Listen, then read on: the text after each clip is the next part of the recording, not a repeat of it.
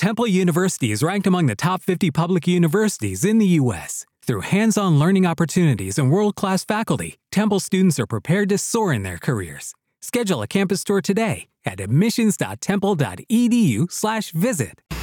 Theology matters. Might be a bit of an understatement. Take, for example, this brilliant scene from the life of Brian. If you believe that saying the word Jehovah is blasphemy, then it might lead you to stone someone to death. So imaginable the unthinkable of a conviction, an excommunication, the burning of others at the stake, the igniting of the Crusades, the extermination of an inferior race, and you could begin to understand how someone's theological assumptions can change the world. The word theology is the Greek word theos. It is meaning God. And it also comes from the word logos, which means word or reason. So it literally means a discourse or reasoning of God. Theology is a human effort to bring about rationale and understanding into who God is and how God functions in the world. So the way that we understand God, the way that we understand how God functions in the world, directly affects the way that you see God, how you interact with God, and how you interact with the world as a result of your understanding of God. So theology matters because it matters. It matters in our everyday life. It matters because it can become a dividing point for so many people. We all too often leave the deep thinking and navigating complex issues to professionals like theologians and academics and professional ministers. But what we need to stop and consider is that our theological assumptions, if they have an impact in our day-to-day living, then each one of us needs to be theologians. In fact, you are. You are a theologian. And you don't need to depend on a pastor or a professor to tell you what you need to think and to believe. Instead, each one of us must think deeply.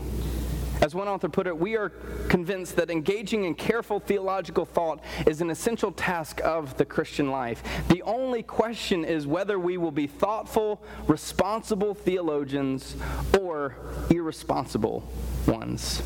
Theology matters because it affects your everyday thinking, living, and speaking. But where do we begin with our understanding of God? How do we develop the way that we comprehend God? How much of our theology is spoon-fed? In other words, some pastor or some family member at one point just told you this is what you need to believe, and you believed it at face value and have never taken time to think deeply for yourself. Oftentimes we leave the cognitive processing and reasoning to other people and simply regurgitate what we have been told.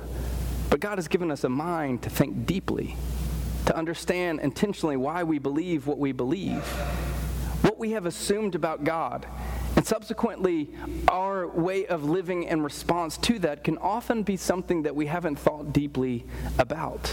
It's based on minimal facts and minimal thinking. These difficult questions, I reiterate my point, theology matters. So take a look at the Gospel of Matthew, chapter 4, verse 14. Today we're beginning this new conversation, Heretic, rethinking our theological assumptions.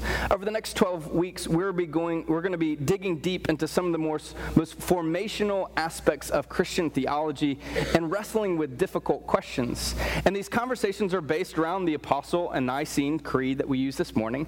For nearly 1,600 years, these statements of faith have united people from all over the world in their understanding of Jesus Christ. And my prayer during this conversation is that we're willing to re-examine our personal theological assumptions about God and how we live in response to that theology. But my other hope is that we also process how we together as a community of people understand our theology and how we live together as a church community in response. So how I understand God affects the way I live. How we understand God together affects the way we live together. So where do we begin this conversation? Let's start with a narrative that shows us that sometimes our theological assumptions about God can be really, really wrong and lead us to really, really stupid things. So Luke chapter 4, verse 14. Jesus returned to Galilee in the power of the Spirit, and news about him spread throughout the whole countryside. He was teaching in their synagogues, and everyone praised him. He went to Nazareth, where he had been brought up, and on the Sabbath day he went into the synagogue, as was his custom. He stood up to read, and the scroll of the prophet Isaiah was handed to him. Unrolling it, he found the place where it is written, "The Spirit of the Lord is upon me, because he has anointed me to proclaim good news to the poor. He has sent me to proclaim freedom for the prisoner, to recover sight for the blind, to set the oppressed free, to proclaim the year of the Lord's favor." Then he rolled up the scroll, gave it back to the attendant, and sat down. The eyes of everyone in the synagogue were fastened on him. And he began saying to them, "Today this scripture is fulfilled in your hearing." Verse 22 says, all spoke well of him and were amazed at the gracious words that came from his lips. "Isn't this Joseph's son?" they asked. Jesus said to them, "Surely you will quote this proverb to me, 'Physicians, heal yourself,' and you will tell me, 'Do here what you did in your hometown as you did in Capernaum.' Truly I tell you," he continued, "no prophet is accepted in his hometown." Skip down to verse 28. All the people in the synagogue were furious when they heard this. They got up, drove him out of the town, and took him to the brow on the hill on which the town was built in order to throw him off the cliff. But he walked right through the crowd and went on his way. Hey, do you remember that moment where Jesus gave one of the most beautiful and poignant and revolutionary speeches in his hometown of Nazareth, and their response was to throw him off a hill? Yeah, that just happened. Jesus is coming off of the starting point of his public ministry, his baptism, these 40 days in the desert, and he returns to his home region of Galilee, to his hometown of Nazareth. And I just imagine Jesus standing up there in front of this group, and he says, "Good to see you, Aunt Bertha. Hey, buddy Jesse, I hope you're doing all right. Hey, I just want to make it perfectly clear what I'm about. I'm about bringing the kingdom of God on earth as it is in heaven. This kingdom that is for all people, no matter if they're blind or in prison or suppressed. It is a kingdom for all people." Jesus gives this beautiful speech. I want you to take Martin Luther King Jr.'s "I Have a Dream" speech, Lincoln's Gettysburg Address, Reagan's "Tear Down This Wall," and if you can remove any political allegiance you have one way to the other, Barack Obama's acceptance speech on election night in his first term. Take all those brilliant speeches in historical history and multiply them times a gazillion, and we wouldn't even begin to understand the depth of what Jesus is saying in this moment. What Jesus is saying is groundbreaking. What he's saying is spiritually shifting. What he's saying is full of political and social provocative terms. And how did the Nazarenes respond? They wanted to throw Jesus off a cliff. Why? Because Jesus just messed with their theological assumptions. Jesus had ruffled the feathers of the political and religious and social constructs. Jesus had done the equivalent of taking their world and turning it upside down and shaking it up a bit. How would you respond? In Jesus' hometown, this is how they respond to him. It's no wonder in the public ministry of Jesus that for 3 years we hear over and over again that the religious leaders plot to have him killed, and eventually they succeed and crucify him. To the first century Palestinian, Jesus was a rebel. But more than that, Jesus was a heretic. The word heretic comes from the Greek word heretikos, which means able to choose. A heretic is one who chooses to hold a doctrine or concept that is different than the dominant view. So at last, to a first century Jew, Jesus was a heretic.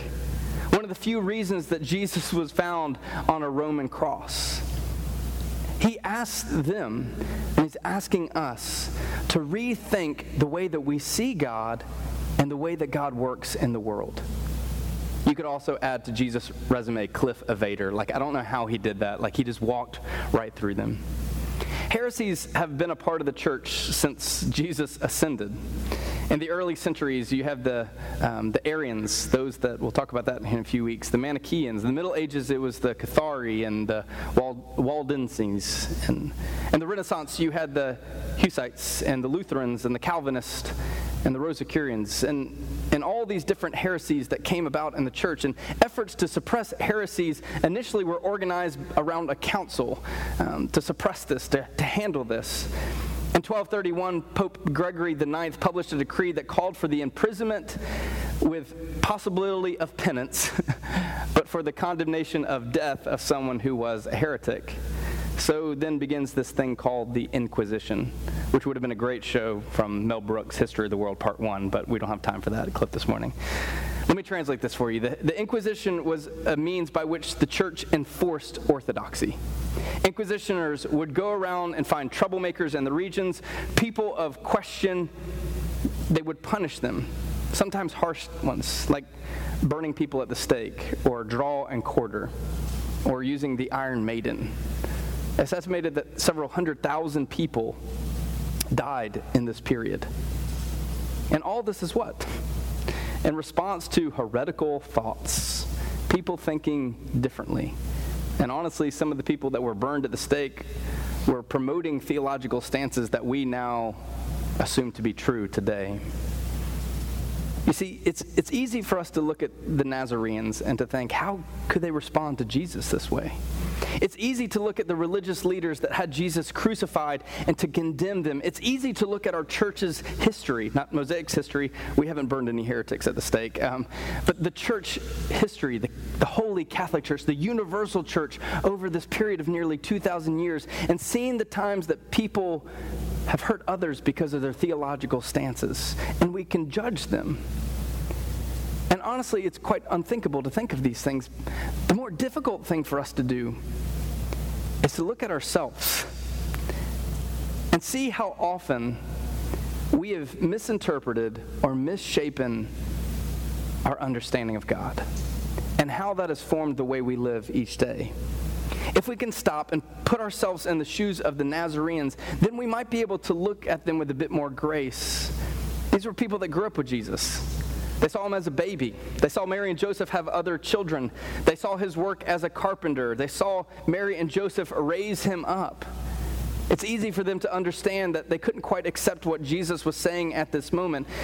And it is no wonder that they were so ready to push him off a hill, though that seems a bit abrupt, if we're honest.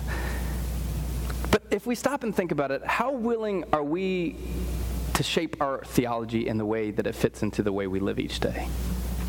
How often have we let our politics shape our theology instead of our theology shape our politics?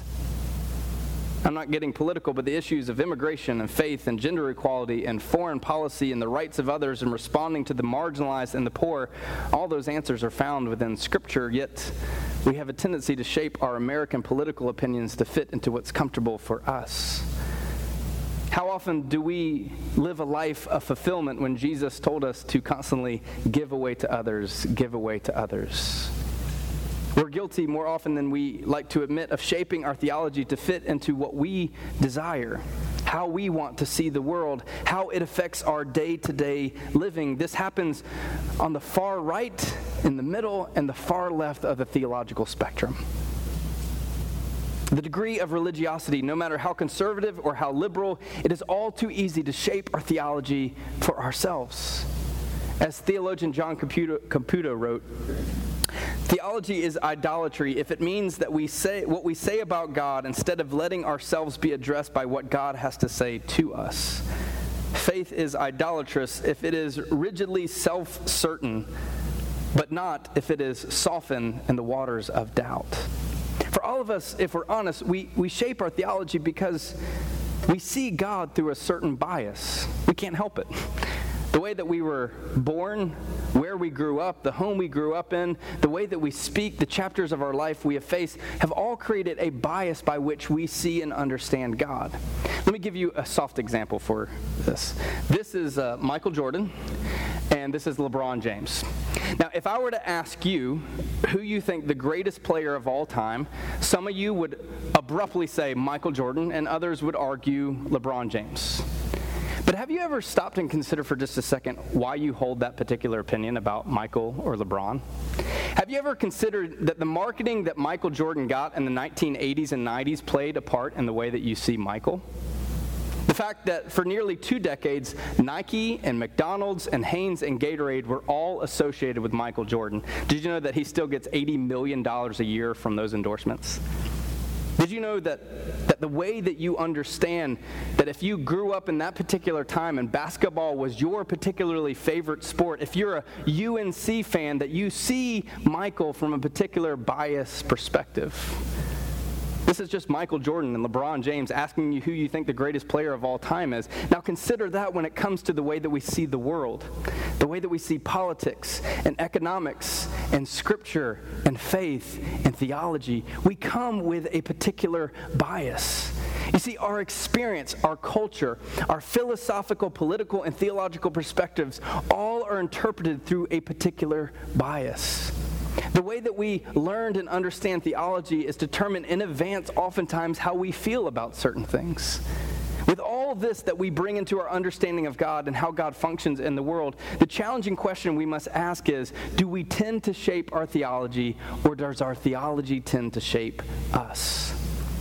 Really stop and think about that for just a second. With all the biases we bring into acting and thinking theologically, do we tend to shape our theology, or does our theology tend to shape us? Much of it is this theological shaping is the way that we understand Scripture is a perfect example. You see, theology tends to be shaped by Scripture because Scripture speaks so much about God. But oftentimes we, and how we understand and read Scripture, can be a perfect example of the biases that we have. Take, for example, the law of Moses. Over the last couple of years, these laws of the book of Leviticus and Deuteronomy have been vehemently referenced in condemning certain groups of people within our culture. These scriptures are usually prefaced by saying, well, the Bible says. Okay, so let's roll with that for just a second. Deuteronomy has some very interesting laws that we tend to ignore each and every day because the Bible says, like chapter 22, where it states that if a man rapes a woman who is pledged to be married to someone else, as long as he pays her father 50 shekels, then he can take her as his wife. The Bible says so. Later in chapter 22, it says that if a young woman does not scream when another man is taking advantage of her, then it is not considered to be rape, and therefore he and she must be put to death. Ladies, according to Deuteronomy chapter 25, if your husband is fighting with another man and you reach up and hit that man in the midsection, well, according to that, your hand should be removed by the book of Deuteronomy.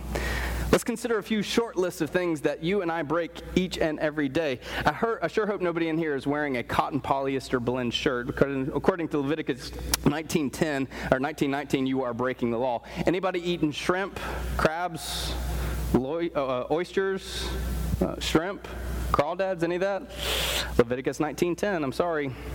Anybody have a stubborn and rebellious son that doesn't listen to anything you say? Well, according to Deuteronomy 21, we should take him to the outskirts of town and have him stoned to death. Mom and Dad, thank God you did not do that for all these years. We all, at some point in our lives, whether we have become vegetarians or not, have savored the deliciousness of bacon and barbecue and pork chops. Leviticus 11, that is an abomination. Of course, we can't actually support this amazing thing called football because according to Leviticus chapter 11, we should not come in contact with a pig or its flesh and skin. But that's just the Old Testament, you say, right? What about the New Testament? Well, according to the New Testament, women should be silent in church and certainly shouldn't teach men. Anyone in here wearing expensive clothes or nice jewelry? According to 1 Timothy chapter 2, verse 9, we shouldn't own any of these things. Maybe Jesus was joking when he said, sell your possessions and give to the money to the poor. How often have we called someone a fool or an idiot? According to Sermon on the Mount, we have broken the way of Jesus. You see, it's so easy for us to state the scriptures we are comfortable with and the scriptures that we can speak out against other people. It proves that we have a bias when it comes to our understanding of God and how God functions in the world. It proves that we bring a bias to our theological understanding, even of Scripture. As Brian McLaren writes, the church has little idea how unorthodox it is at a given moment. Yet we still come back to this idea that theology matters, because theology shapes us. Theology is less to do with what and more to do with how. We are not called to read some sort of doctrinal statement and live bullet point by it, but we are called to live inspired by it. You see, theology shapes the way we see the world and the way that we interact with the world. The goal is to not simply read the words of Scripture and just let them be what we believe in, but to believe them and to live them out each day. Theology shapes us. And so therefore, as we come into this theological conversation, it's important for us to peel back the layers of our life and see the certain biases that we have economically, politically, socially, as we understand who God is and how God functions in the world.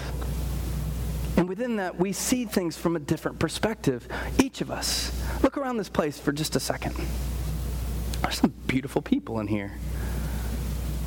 Alan Pope, that shirt is making your eyes pop this morning, by the way. Look around at everybody. Seriously, look around. All the introverts are like, I want to die right now. Each person you see represents a different story, a journey, an experience. And the way that you've lived in that journey and experience shapes the way that you understand God and the way that you interact with others. And so it's so important for us to take time to understand why we even believe what we believe and how that shapes and forms us each and every single day. Because, believe it or not, if you believe that saying the word Jehovah is blasphemy, it will cause you to stone someone else, to drill a rock into their skull. It blows my mind we did that at some point. You see, theology shapes the way that we dialogue with others, the way that we interact with others, the way that we interact with the world. And so this series is an invitation to understand and examine why you believe what you believe and why you believe it and how you live that out each day. It's an invitation from Jesus who called the Nazarenes and each person he encountered to rethink the way that they see the world, the way that they see God, and how that affects the way they live each day. I'm inviting you to think deeply, to process a variety of perspectives, and to come away with a more formed understanding of why you believe what you believe. This is not a series where my goal is to make you doubt or question anything about your personal theological understanding, but I want you to come away with a moment where you can process and think deeply and ask difficult questions. Why do you believe what you believe about God, God's Son, and God's Spirit? How does your understanding of the death and resurrection of Jesus impact your day-to-day living? What is your view of God's kingdom? What is your view of the church? How do you view Scripture, and how does that come into play each day? If theology matters, it has an impact on the way that we see our life and the world around us. Therefore, thinking theologically is an absolute necessity for our life. I grew up in Apex, right along the Cary border, and I went to Apex schools, and like every good high school, the natural rival is the town next to you. It should be noted that Cary High School's mascot is the imp. That's right, it's a small and mischievous little devil, so that just speaks for itself, right? Apex and Cary had a bitter rivalry. I can remember as far back as Pee Wee football, just this bitter, pitted rivalry between Apex and Cary. It happened not just in the footballs and wrestling matches that I had each season, but also you could see it in the soccer and basketball games. And sometimes it would spill out over the field, right? So take, for example, Cary High School football players decided they would show up one Friday before our game to the place that all of us gathered for lunch each day. So we went to Bojangles every single day in high school for lunch. And the football team would go and gather there together, and we showed up the Friday we were supposed to play Cary, and it was full of their puke, ugly green jerseys inside. And what I remember from the incident is a fight was about to break out until the resource officer from Apex High School broke it up. At the time, this man was a winner of the Mr. North Carolina bodybuilder, and so he didn't even have to pull anything out. He just flexed his bicep and said leave, and the guys left. I may or may not have firsthand knowledge of salt getting dumped on Cary football's field, ruining the grass on the field. I may or may not know anything about a graduation incident involving chocolate pudding. You see, in Wake County, they would roll graduations back to back to back, and Cary High School was after us, and they wore white robes. Chocolate pudding left on black seats. I have no knowledge of this. This pitted rivalry is still bred within me that when recently we went to a Carolina Hurricanes game, there was a Cary High School band booster running in the concessions, and I found myself talking trash to them. It's so easy for us in a world that is polarized to have rivals. We so easily can find someone that we disagree with something. part of this conversation that I want us to have as we wrestle through our theology is an invitation to unite us. Because the church is divided. There is a reason that there's over 30,000 Christian denominations in the world. I did not mess up that number. There's over 30,000 Christian denominations in the world. And yet we have this beautiful words of Scripture. We had these beautiful Apostle and Nicene creeds that was intended to bring the church together in a time where they found themselves so divided. Theology shapes us. And it shapes the way that we interact with each other. And the call of Christ is to unite together. The church community should be a safe space to ask hard questions, to wrestle with those answers, even if the answers bring us to a place of more questions. You see, represented within Mosaic is a plethora of traditions. There are some people who grew up Baptist here, others Methodist, Presbyterians, Catholic, Anglican, non-denominational, and so many different more. And this diversity of perspectives has made us approach our theological conversation in a unique way. Because not everyone in here sees eye to eye on the non-essential things of our faith, and that's okay. This is a climate where we can see and hear each other from a different perspective, creating an opportunity for you to better understand why you believe what you believe. And since we are a community that is celebrating the diverse non-essentials we have in common, Mosaic has been able to develop a stance of non-essentials. What I mean by stance is we have not developed a church-wide creedal statement that's nature is a demand for some to exist and others to depart, whether or not they agree with this non-essential statement. We hope that Mosaic has a variety and deeply prayed over opinions that we can come together and maybe not see eye to eye on these things, but they help us form together because hearing other people and their perspectives matters in our life. We are not called to be tribal people that only hear and see things from one particular perspective. And the church needs to be an example to the world right now that tribalism is not the answer.